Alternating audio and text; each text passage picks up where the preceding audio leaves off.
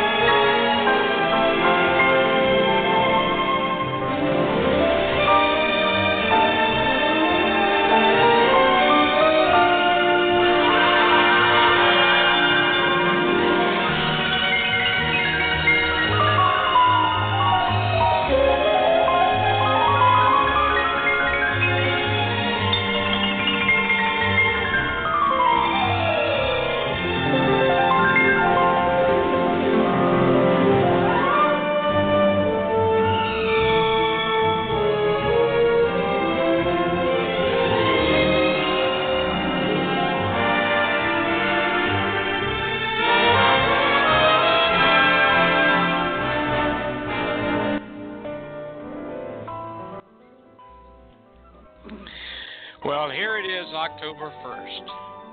My, how time flies when you're having fun. I think Benjamin Franklin must have said that a long time ago. But we do have fun on our shows, and welcome to the Eastern Airlines Radio Show's Thursday broadcast of the REPA Radio Hour. The show is brought to you by the Eastern Airlines Radio Show and the Retired Eastern Pilots Association. We share the stories and memories of the pilots who flew the planes of Pitcairn Aviation, Eastern Air Transport, and Eastern Airlines. My name is Neil Holland, retired Eastern captain and producer of the show. We hope you will enjoy the stories we bring to you every Thursday at this time, and that you will join in the conversation during the broadcast. It is a call-in show, and our host in just a minute will give you the call-in numbers. But first, let's get the show in the air. And REPA 26, you're clear to start engines. Hey.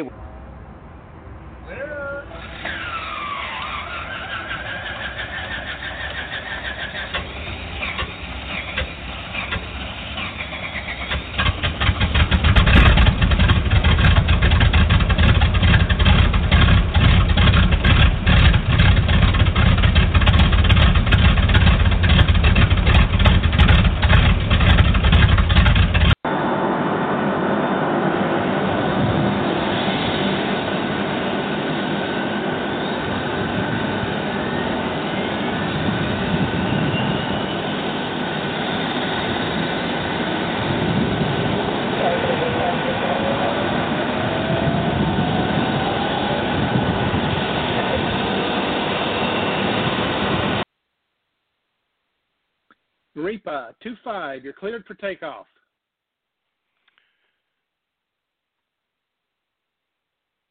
Roger, we're on the roll, requesting a straight-out departure for REPA 25. That's approved, REPA 25.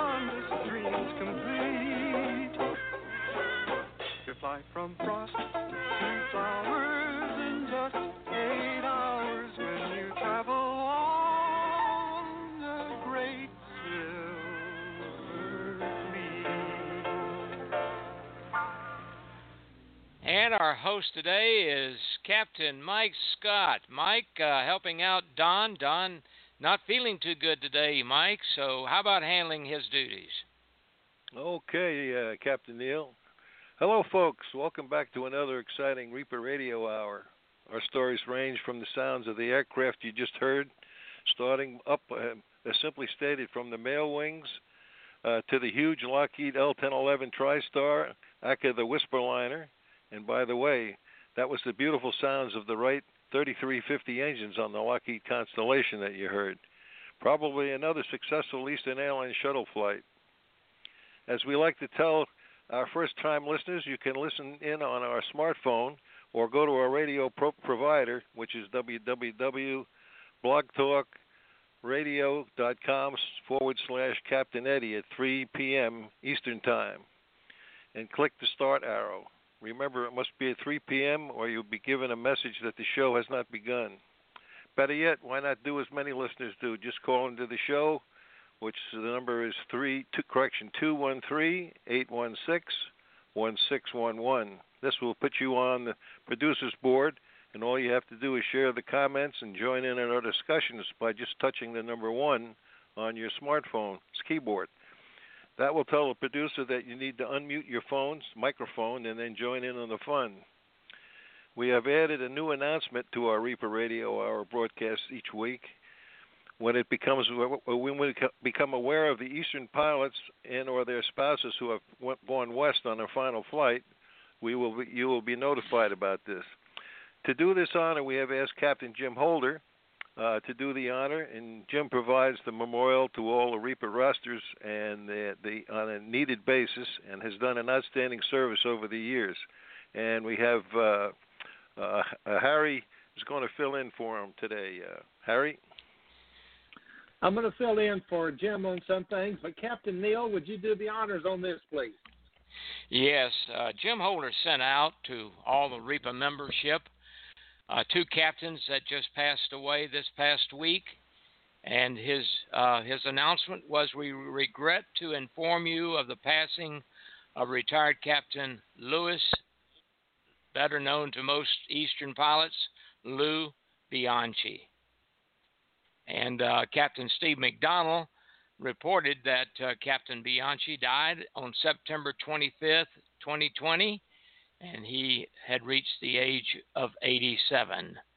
And they did receive some further information about the arrangements. Lou Bianchi flew west on Saturday evening on the 26th after suffering a kidney failure a little over 2 years ago.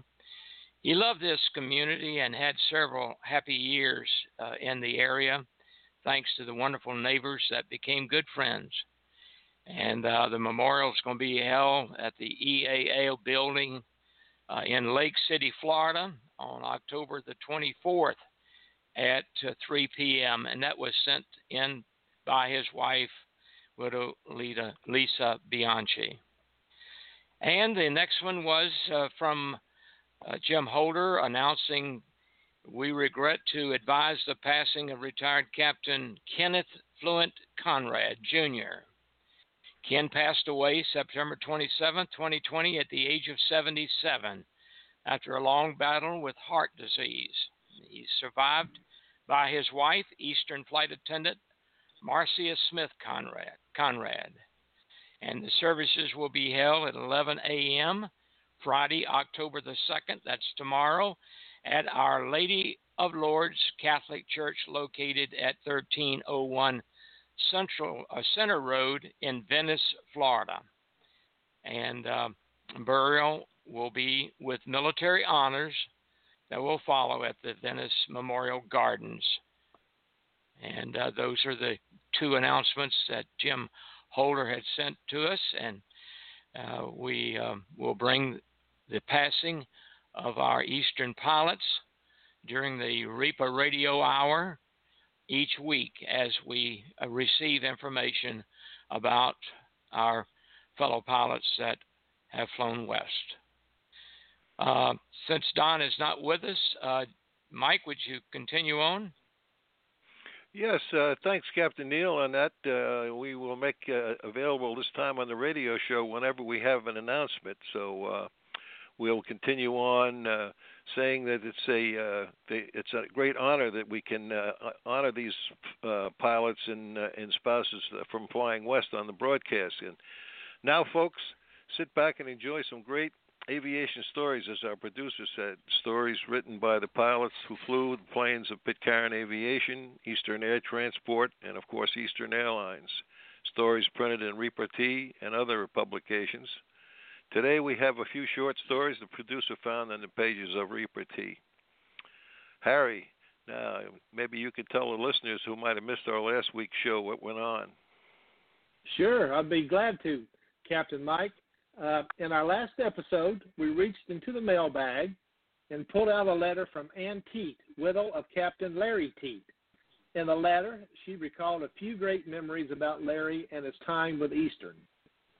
She recalled about the time Larry was first hired and was sent out immediately on a trip without having purchased a uniform, with the approval of Captain Eddie, of course. There should be plenty more Eastern stories where this came from, in the mailbag. We also learned who designed the Duck Hawk logo that was used as a mark for the new company when it was sold by Pitcairn Aviation and renamed Eastern Air Transport. Lightning striking an aircraft is always a shocking story, as we heard the account of a DC-2 pilot being so struck. It was another great broadcast. What do we have to start today's show with that might be a little bit different from that mailbag? Well, we'll start off by reading the story told by Captain Hank Foley as he used the story of the ship captain Horatio Hornblower to tell his story. Mr. Producer, let's hear the story. This is a great story of remembering your colleagues that you work with Eastern Airlines over the years, and it's written by Hank Foley, the editor of REPA, for a few years.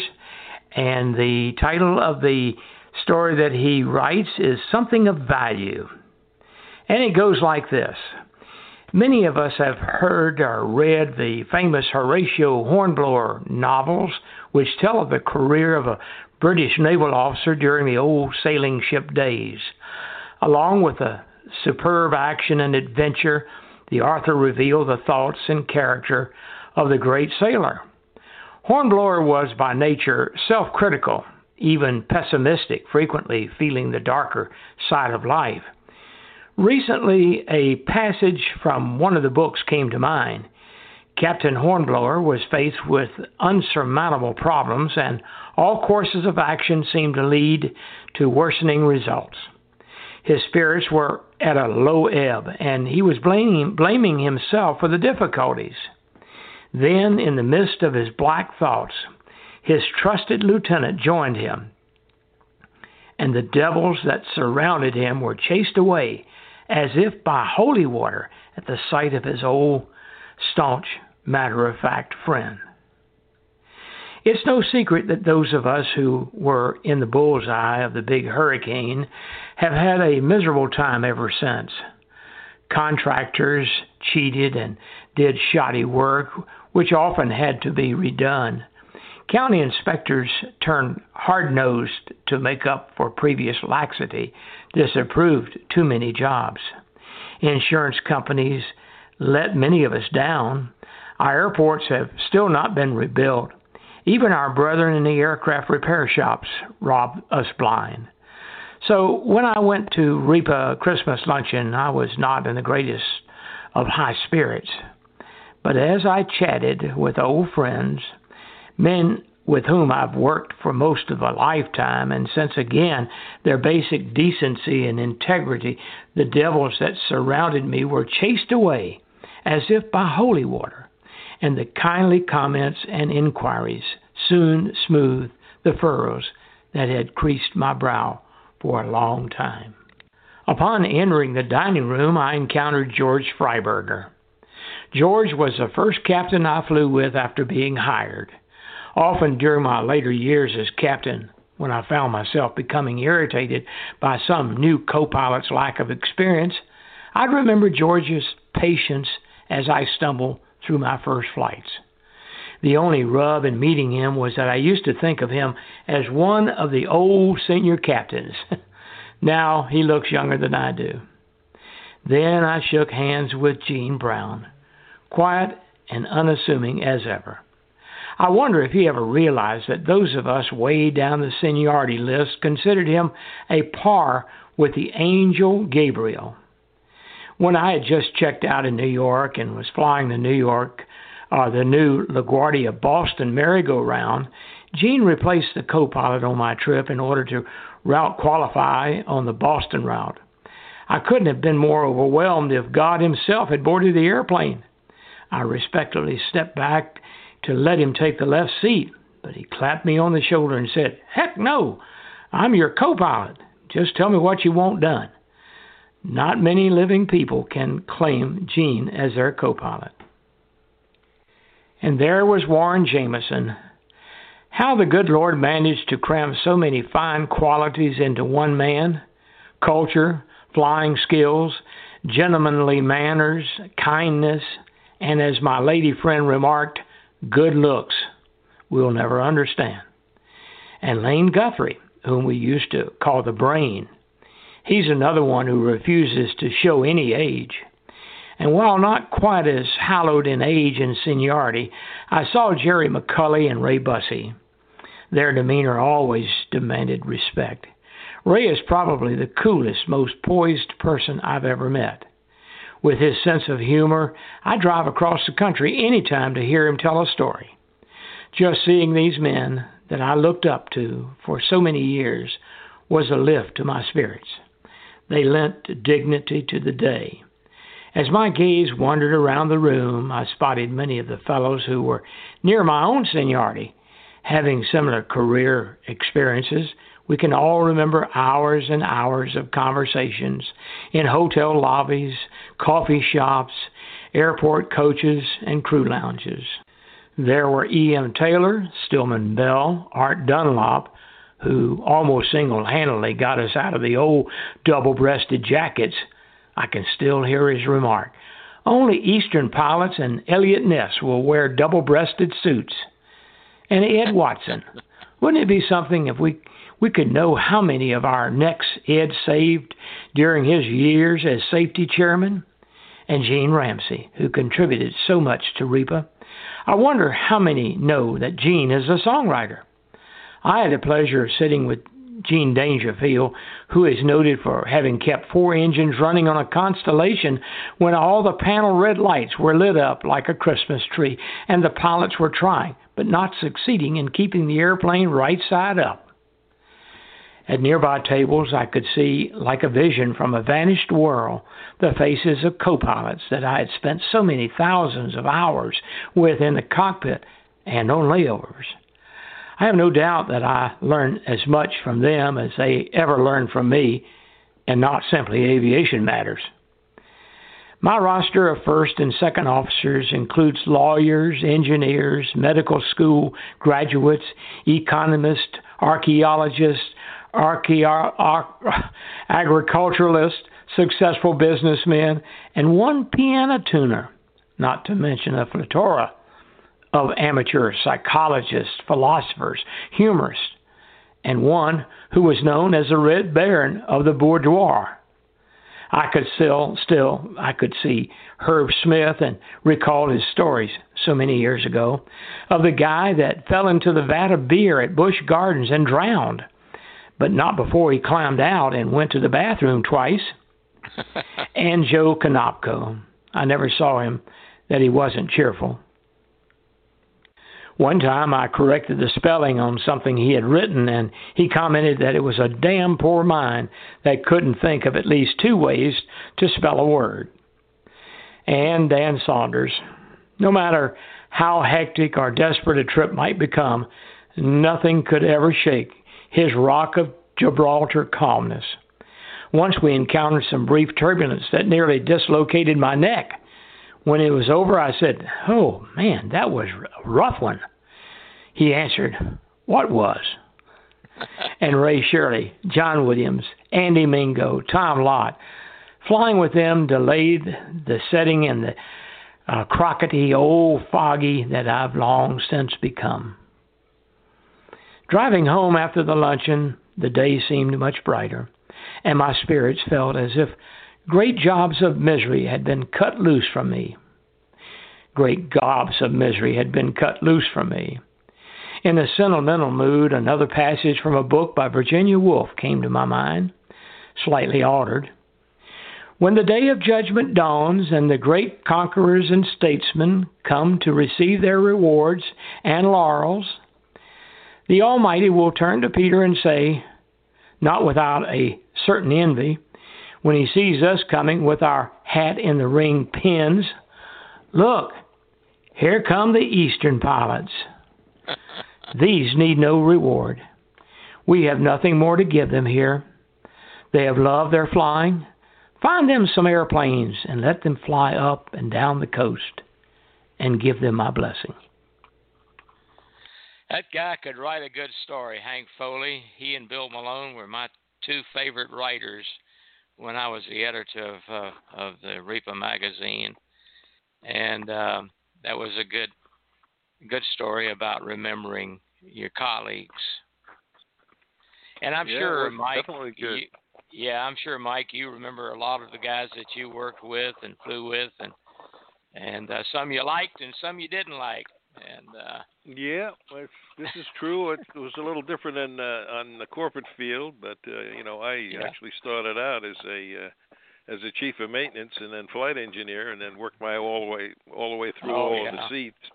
And then, fortunately, I used to work with a lot of guys that had a lot of confidence in me and were able to see that I was pretty good at what I was doing. So they gave me the opportunities to move from seat to seat to seat. And we had a few guys, like you mentioned, that they were all good pilots. Just some guys would be good from the time you got up after breakfast at the hotel in the morning until the trip was over at night after you were through at the bar.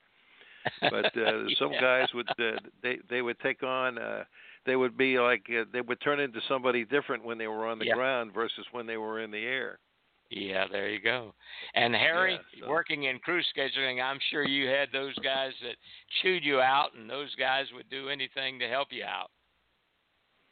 Well, as in any field, there's all types in there, and for the most part, it was a bunch of great guys. Most of you always had a smile on your face, except when you got a call at 3 a.m. or something like that. But otherwise, it was a pretty pleasant bunch of guys to work with. It's good to hear the stories about some of these guys.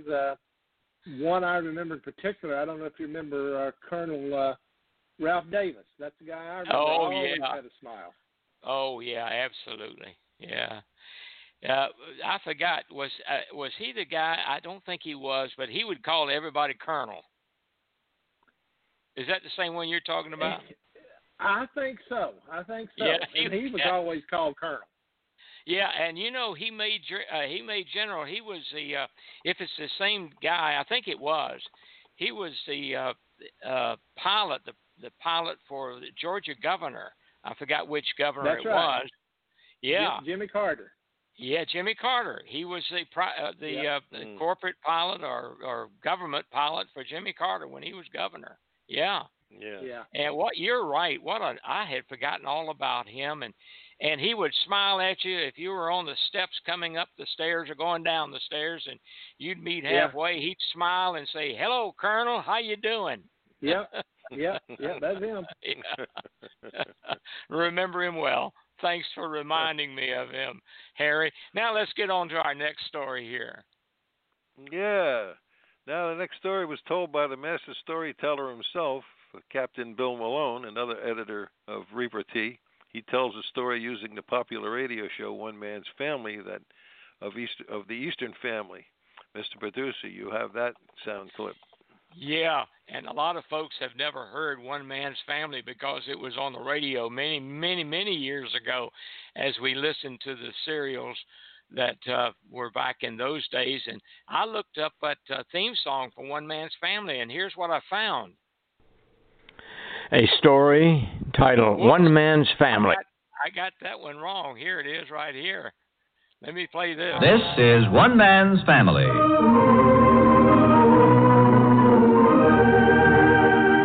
One Man's Family is dedicated to the mothers and fathers of the younger generation and to their bewildering offspring. Today transcribed, we present Chapter 12, Book 72, entitled A Touch of Christmas Spirit. Well, Well, that was the theme for One Man's Family. Now let's hear the story. A story titled One Man's Family by Captain Bill Malone in the 1994 issue of Repartee. In the 1930s, the magic of radio brought us the popular program One Man's Family. It was a continuing story of the adventures of the Barber family.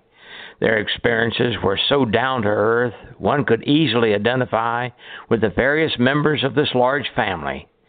There was Father Barber, the patriarch, and Mother Barber, the matriarch, both with soft, kindly voices.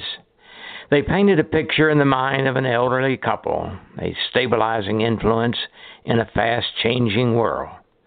Then there was Paul, the older brother with a deep bass voice, properly mustached, a widower who had a passion for flying and a devotion to his adopted daughter, a pillar of strength and understanding. There was beautiful Claudia, petite and cute alongside her twin brother Clifford. Hazel was a courageous mother of twins. The many characters would carry you on a magical journey as you followed the problems and solutions that resulted from the close relationship each of the family members had with one another. You could hardly wait for the next episode. The Eastern family, the Eastern Airlines family, is in so many ways similar to the Barber family in that it was composed of such a close-knit group. Captain Eddie Rickenbacker, World War I hero, ace fighter pilot, holder of the Congressional Medal of Honor, was Eastern's president and patriarch. He was fiercely protective of the fledgling company, which had its beginning during the Great Depression of the 1920s and 30s. For his own company that built the Rickenbacker car had failed. It was far ahead of its time. Unfortunately, there was no demand for such a car with its advanced engineering. The captain ran a lean operation and was so successful that Eastern Airlines became the first airline to go off the airmail subsidy provided by the United States Post Office to enable the airlines to operate. Even though he was a national hero, he had the common touch. He could be seen sitting with the mechanics in the employees' cafeteria, having lunch.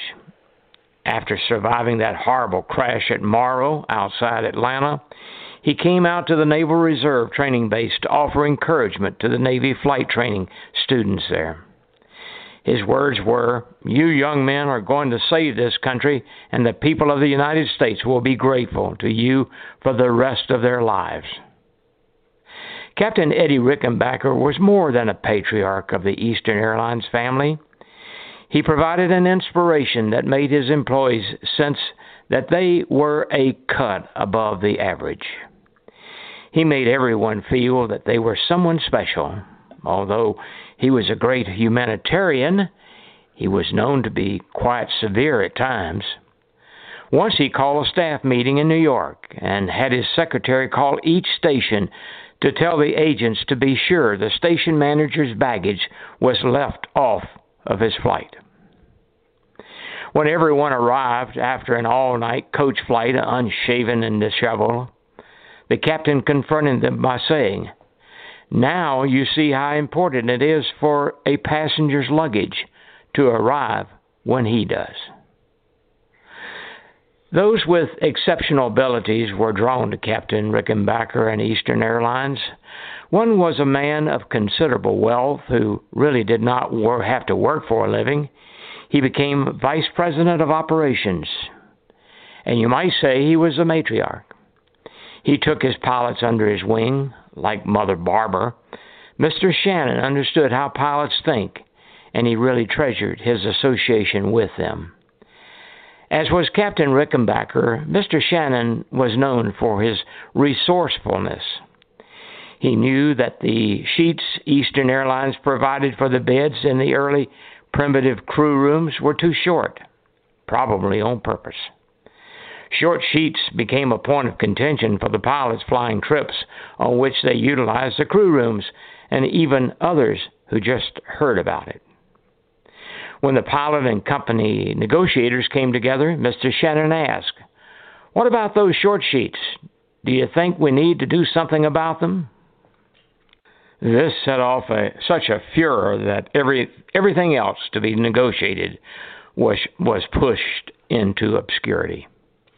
Mr. Shannon folded his hands behind his head, leaned back in his chair, and enjoyed the show. Even Don Cole's pleading for more pay to buy his own sheets could not get the proceedings back on track. When one of Mr. Shannon's captains repeatedly was guilty of infractions, Mr. Shannon had him sign a letter of resignation, then put it in the desk drawer to be used in the event that additional violations occurred. More important, though, was that Mr. Shannon's forte lay in the fact that he understood how pilots think, and he was proud of their ability to take charge and assume their responsibilities. Eastern Airlines became known as the pilot's airline. Captain John Halliburton not only brought style and class to Eastern Airlines as a vice president of flight operations, he displayed great vision as the company acquired Lockheed Constellations and extended the flight segments to those of long, nonstop flights at higher altitudes requiring a pressurized cabin. He sent our most experienced pilots to the Lockheed factory for the purpose of learning everything possible about the big airplane. The knowledge they brought back was used to set up our training program, which was largely responsible for the great success Eastern Airlines enjoyed with the Lockheed Constellations. Johnny Ray was in charge of a maintenance department that used the most innovative methods. When the DC-3 was a pride of the Great Silver Fleet, John Ray's mechanics invented tools that helped to make the Curtiss Cyclone engine one that would always be remembered as the most dependable. Bish Simpson remembers the snake catcher, which was a snare to draw the valve back in place so the entire cylinders would not have to be removed. Mechanics earned shares of Eastern Airlines stocks and other prizes for the techniques they developed. New pilots were always given a tour of the maintenance facility so they could see the exceptional workmanship that typified that department. When Monty Chumley took us on an inspection, he spoke with admiration as he said, "Look at that well on the aluminum fuel tank. If the puddle is too hot, it will burn through the surface. If it's not hot enough, the well will not hold. Have you ever seen anything so beautiful? Why, it's a work of art. It looked like a row of dimes down the seam, each one perfectly placed." As the development of instrument flying made it possible to fly through inclement weather, there was a pressing need for better air-to-ground communications. F.E. Gray and Don McRae developed a radio network that led the industry. It utilized a number of stations, strategically placed in such a way that an aircraft transmission could be received by some stations, then relayed to the station it was addressed to. High frequency was made use with crystal-controlled transceivers, which did not require manual tuning. Our radio operators used their ingenuity to hear the message with everyone listening. Someone would get it over the static, and which was often present. It was another example of a job well done. As newer, more modern equipment came on the scene, Jack Lambie used his considerable knowledge to establish the Eastern Airlines Training Department at the Hartley Building in Miami. He brought to Eastern his experience gained even before the first round-trip transoceanic flight to England and back that he and Dick Merrill made back in 1937. Both he and Rick Rivenbark, the director of training, were experienced line pilots. All of us had shared a marvelous experience through our associations with one another while being a part of Eastern Airlines. We have benefited from the tenacity of Captain Rickenbacker, the tolerance of John Halliburton, the anticipation of Mr. Shannon, the pleasure of Johnny Ray and his admiration for his maintenance department. Ours has been a life running over with good things. Just as one man's family has remained in the memory from the old days of radio, so will the memory of Eastern Airlines family remain in our hearts, for we continue to be part of it, even today. Good story, by Bill. Boy, definitely. Well, I'll tell you, some of us here, we listen to those stories, and we had our own good times when we were in there, but sometimes you hear stories like this, and sometimes I felt that I was born too late. I would have liked to have been in the middle of all of that. You're right. Yeah. Yeah. It was, and it was really good that I had the career that I had, although it was cut short, and a lot of us didn't like that at all. And I had about 7 more years that I could have flown, but it just didn't happen. And can't cry over spilt milk. And believe me, working for Eastern was milk. It was milk and honey. Yeah. I mean, I people ask me what I did for a living. I just tell them nothing. That's just because all the years I worked in maintenance and all the years that I flew, and I flew till I was over 75. Oh my God! I had to keep pinching myself all the time. They're really paying me to do this. Yeah. I mean, it's like that poem of "We Flew," and it has the whole story about it. Yeah. Yeah, that's right. Yeah, it's great stories, career. and I'm so happy that I've got so many of these stories that we can pass on. I hope folks just don't get tired of hearing them, but try to keep them. I don't see how they could. They're all interesting. Yeah, and I discovered the mailbag, and Jim Holder, of course, was editor after me, and he held the magazine together for 15 years, and during my time, I had it about 5 years, and receiving all the letters that we received, we had at least about 5 or 6 pages, maybe even more, of what we call ink, so that we could fill those pages with stories of letters sent to us. And it was fantastic. It really was great stuff. Well, you guys all did Neil, a great job. And to remind our listeners, all of those, or a lot of those letters are available on the repartee site. Just go into the, look at the different editions of the magazine. Yeah, they are. They sure are. Thank goodness.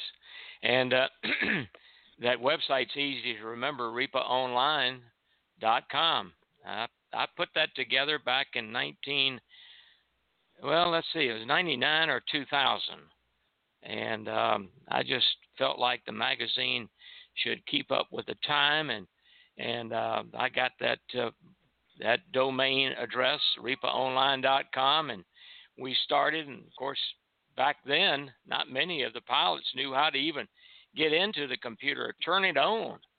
So we had to inform them in the magazines about how to do that, and it's there. And Jerry Frost has managed to put the entire collection of repartee on the internet, and you can go in and turn the pages, and it's fun to do that. And so I do that different years, and I think we started in 72, and go through the years and pick out the stories that you find that that are interesting, and it's fun. Great well, job our next one, who's going to announce our next one here and what it's called? Well, let's see. We reached into the mailbag of Repartee magazine, found all these great letters sent to the editor from the retired pilots, Eastern pilots, and Mr. Producer, would you open up a few of these new letters from the past, or old letters from the past? All right, let's try that. We've got about 2 or 3 of them. They're not too long. Let's see what we got here. This is from the 1994 issue. I think it is. We've talked about this on a previous radio show, but I found this in the 1995 issue of Repartee. and it's titled Honolulu, 1933.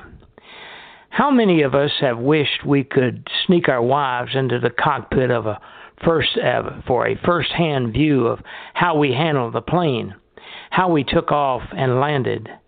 How many of us did it without the knowledge of the company? Perhaps Jim Furlow was one of the first, as he took his wife Flory along in the Keystone Bomber over beautiful Hawaii, and with her pregnant, too. He didn't have to do it secretly, though. The Air Corps allowed it in 1933.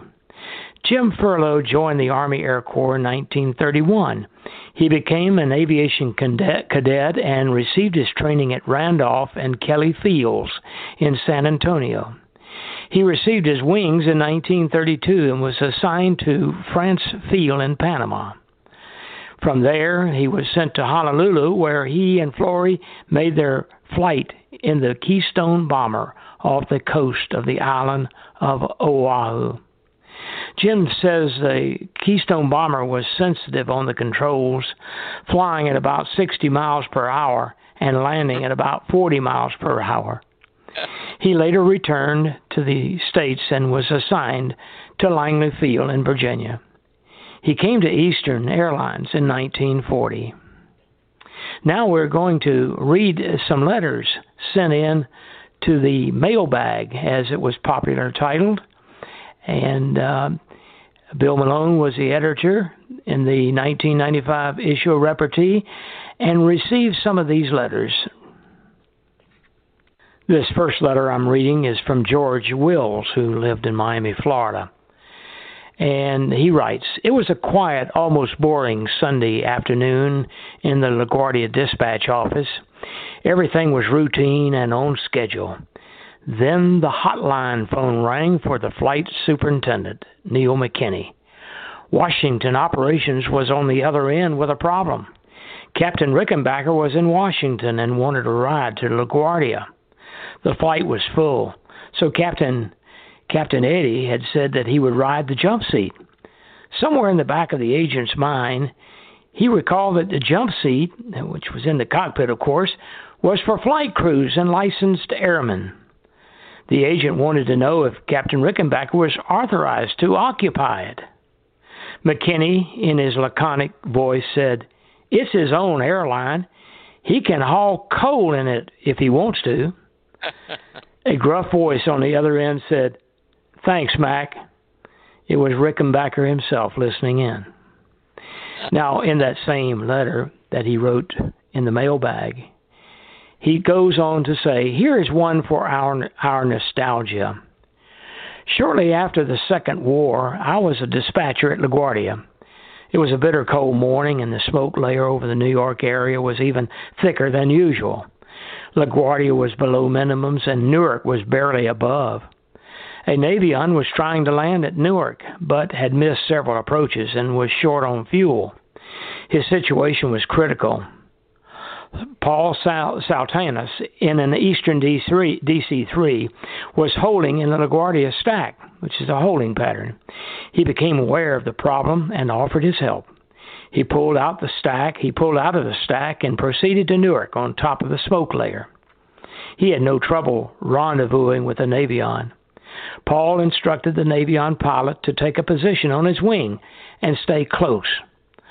Paul then started an ILS approach with the Navion eyeball to eyeball with him.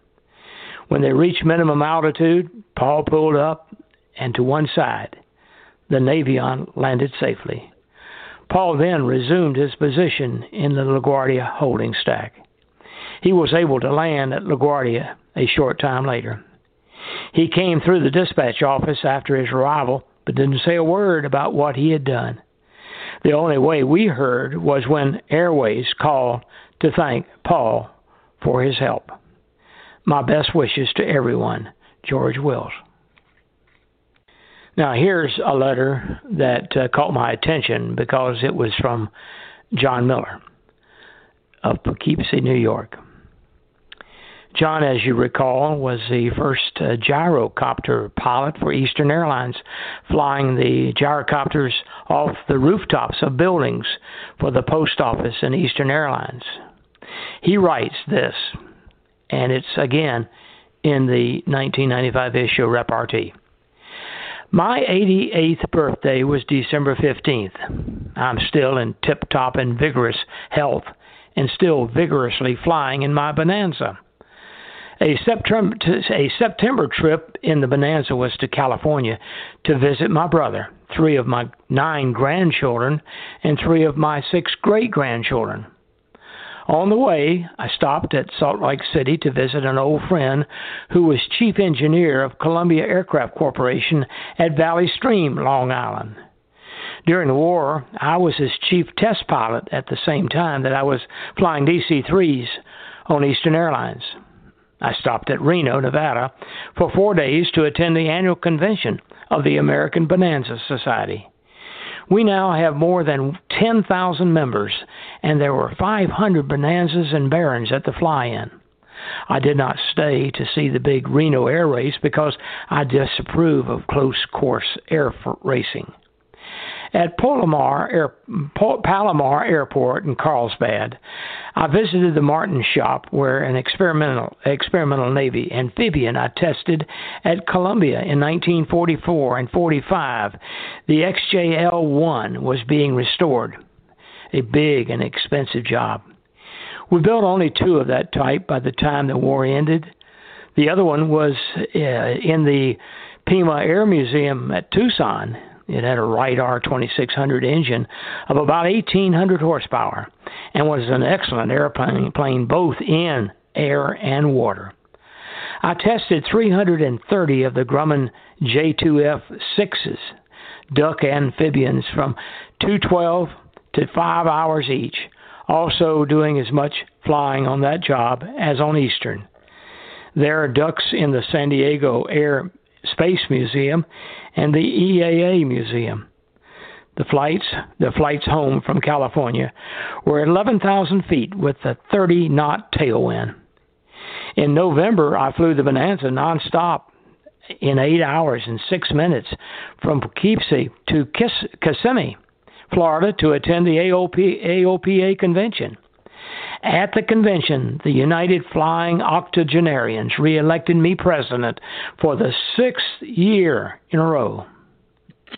We now have more than 140 UFO members who have flown after age 80. From there, I hopped over to Sarasota to visit a retired TWA captain who owns a World War I J-1 Standard that I rebuilt from a wreck in 1927 and sold in 1929, teaching the purchaser to fly in it. He has restored it with its same Hispano engine, and I was happy to see it again. Then I flew on to Pensacola to visit the Naval Aviation Museum, especially to see the Navy NC-4 flying boat that crossed the Atlantic in 1919, then on to Morristown, Tennessee, to visit a lady member of UFO who has been instructing students since 1947 and now has the world record for flying, over 50,000 hours. She is still instructing flying and managing the airport there at age 84. Then on to home.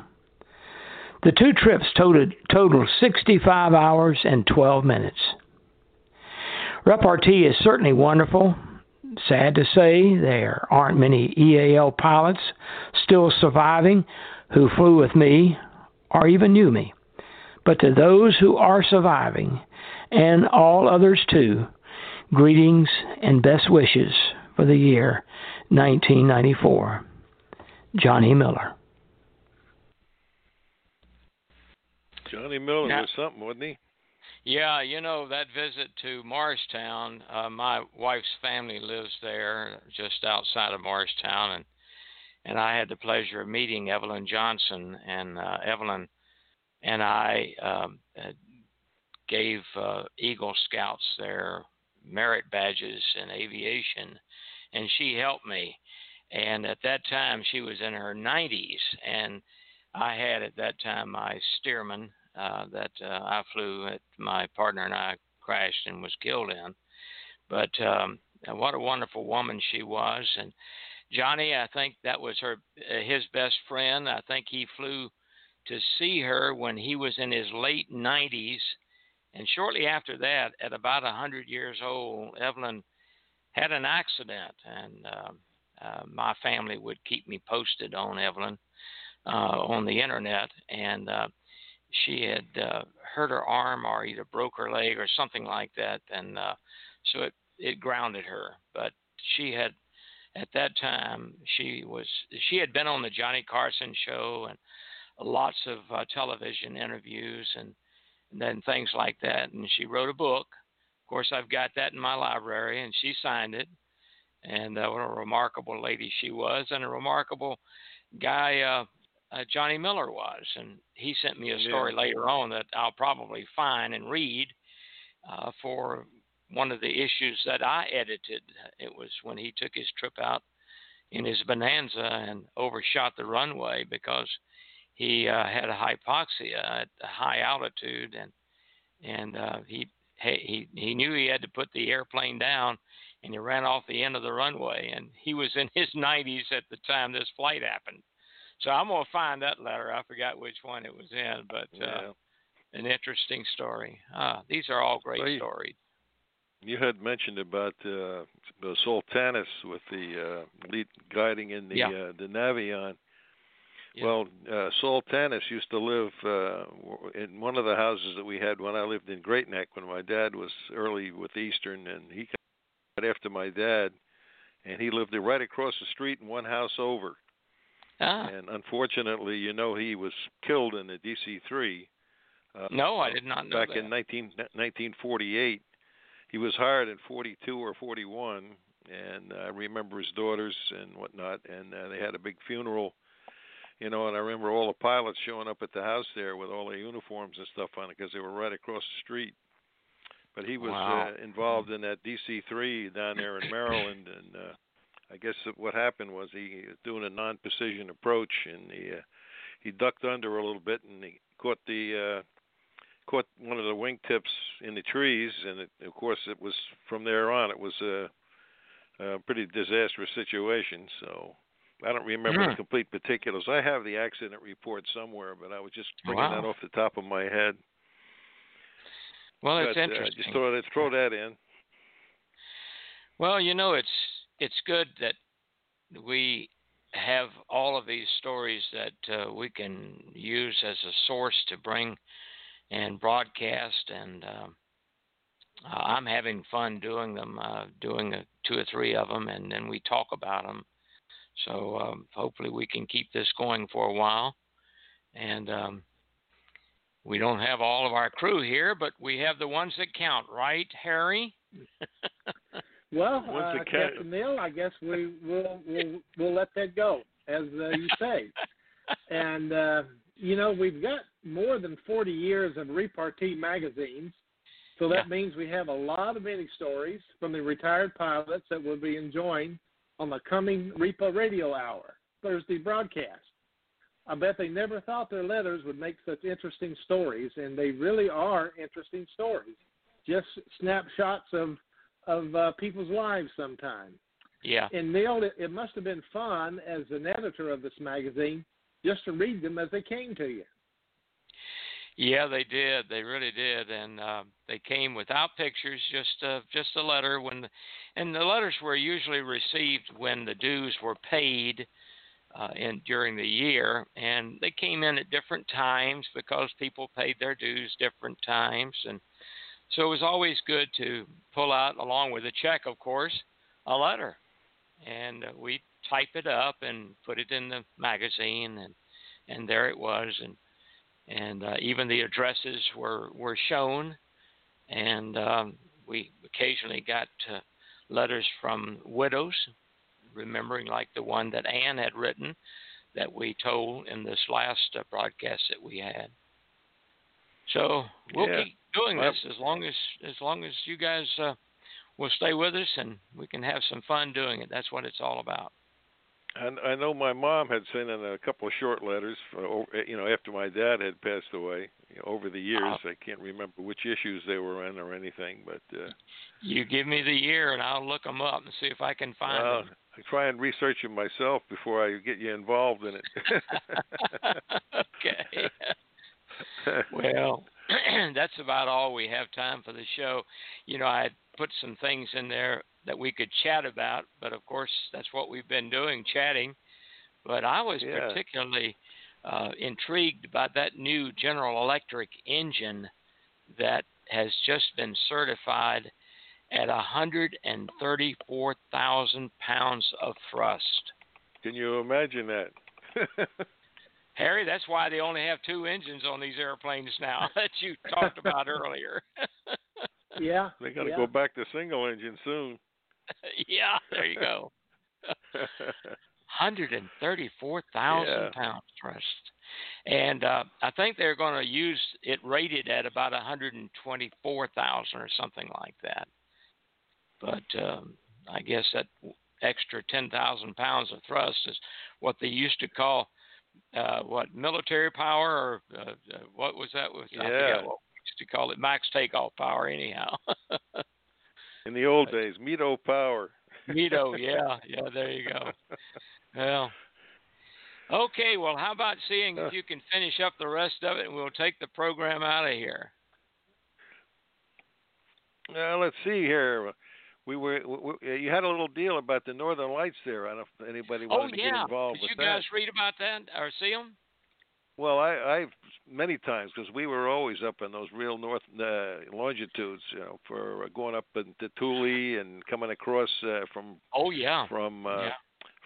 Keflavik up into Frobisher Bay in the Northeast Territories and all that stuff, doing a great circle route. So we saw great auroras of those Northern Lights all the times. I mean, some of them were just kind of average, but other ones were just a sight to behold. They really I used are. to fly that. Yeah, I used to fly the night trip out from Omaha to Seattle, of course, originating in Atlanta. And on clear nights, we would see those Northern Lights, and they were just absolutely bright as they could be. And folks on the right-hand side of the airplane got a beautiful view. And actually, the dancing of the Northern Lights, and that's what they do. They dance. Yeah, absolutely. But what I saw and what I thought about, because they came down south, and the Northern Lights were now Southern Lights, because Peggy and I, a few years back when we were living in Pensacola, back in 1995 and 96, somewhere around there, we were living there, and we were out walking, and it had been announced in the newspaper, the Pensacola newspaper, that if it were bright enough, dark enough, and without clouds, that we would be able to see the Northern Lights. And so Peggy and I walked in the neighborhood. We were living on a golf course, and we were walking down the street, and sure enough, lo and behold, there they were off on the horizon, the Northern Lights. But I guess it maybe were. I don't know what causes them to shift like that to such southern latitudes, but it was quite interesting. Yeah, they are. Yeah, and then finally we were talking about the 737 MAX test flight with the head of the FAA doing the test flight, and I think that was done yesterday. The MAX test flight. I saw something on that. Yeah, I didn't read it, but I saw something on that somebody sent me.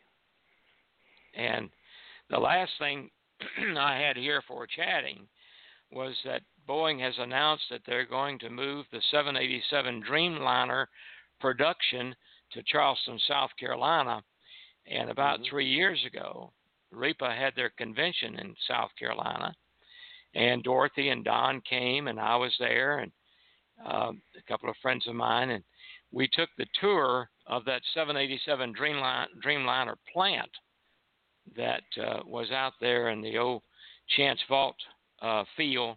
I think they used it earlier. Chance Vault built some airplanes there, and Boeing bought it, and they put it out there, and we had the chief test engineer, or test pilot rather, that gave us our tour through the plant, and they had 6 787s and one 777X was in that hangar. Yeah. And it was just absolutely amazing. Just amazing.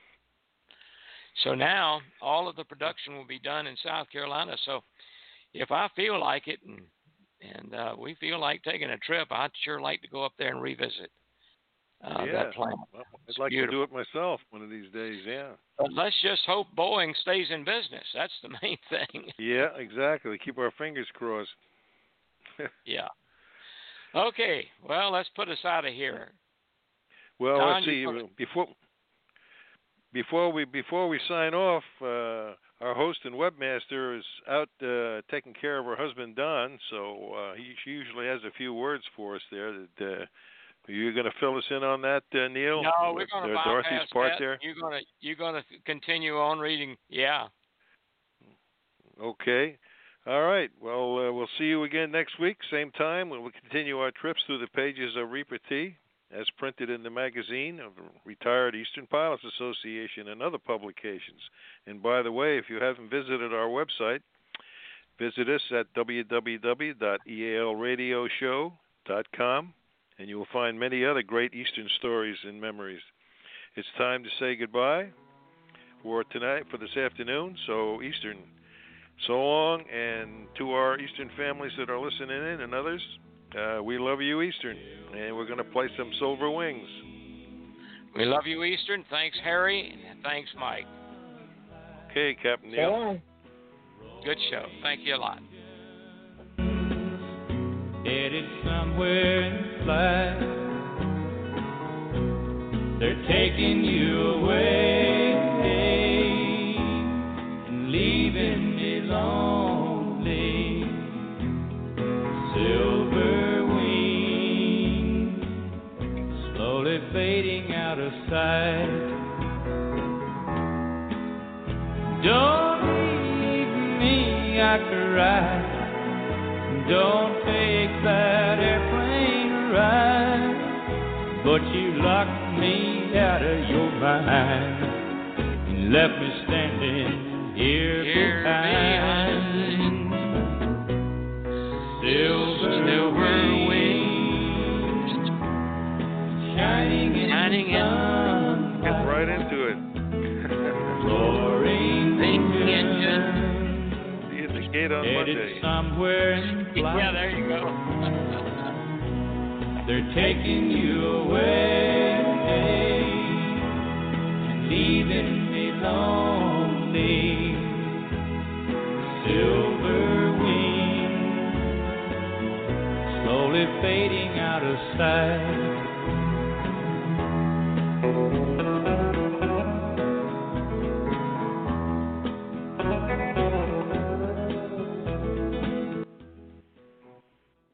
Okay, Mike. Thanks a lot. We'll see you Monday night. Okay, Captain Neil. See you at Take the care. gate. Okay.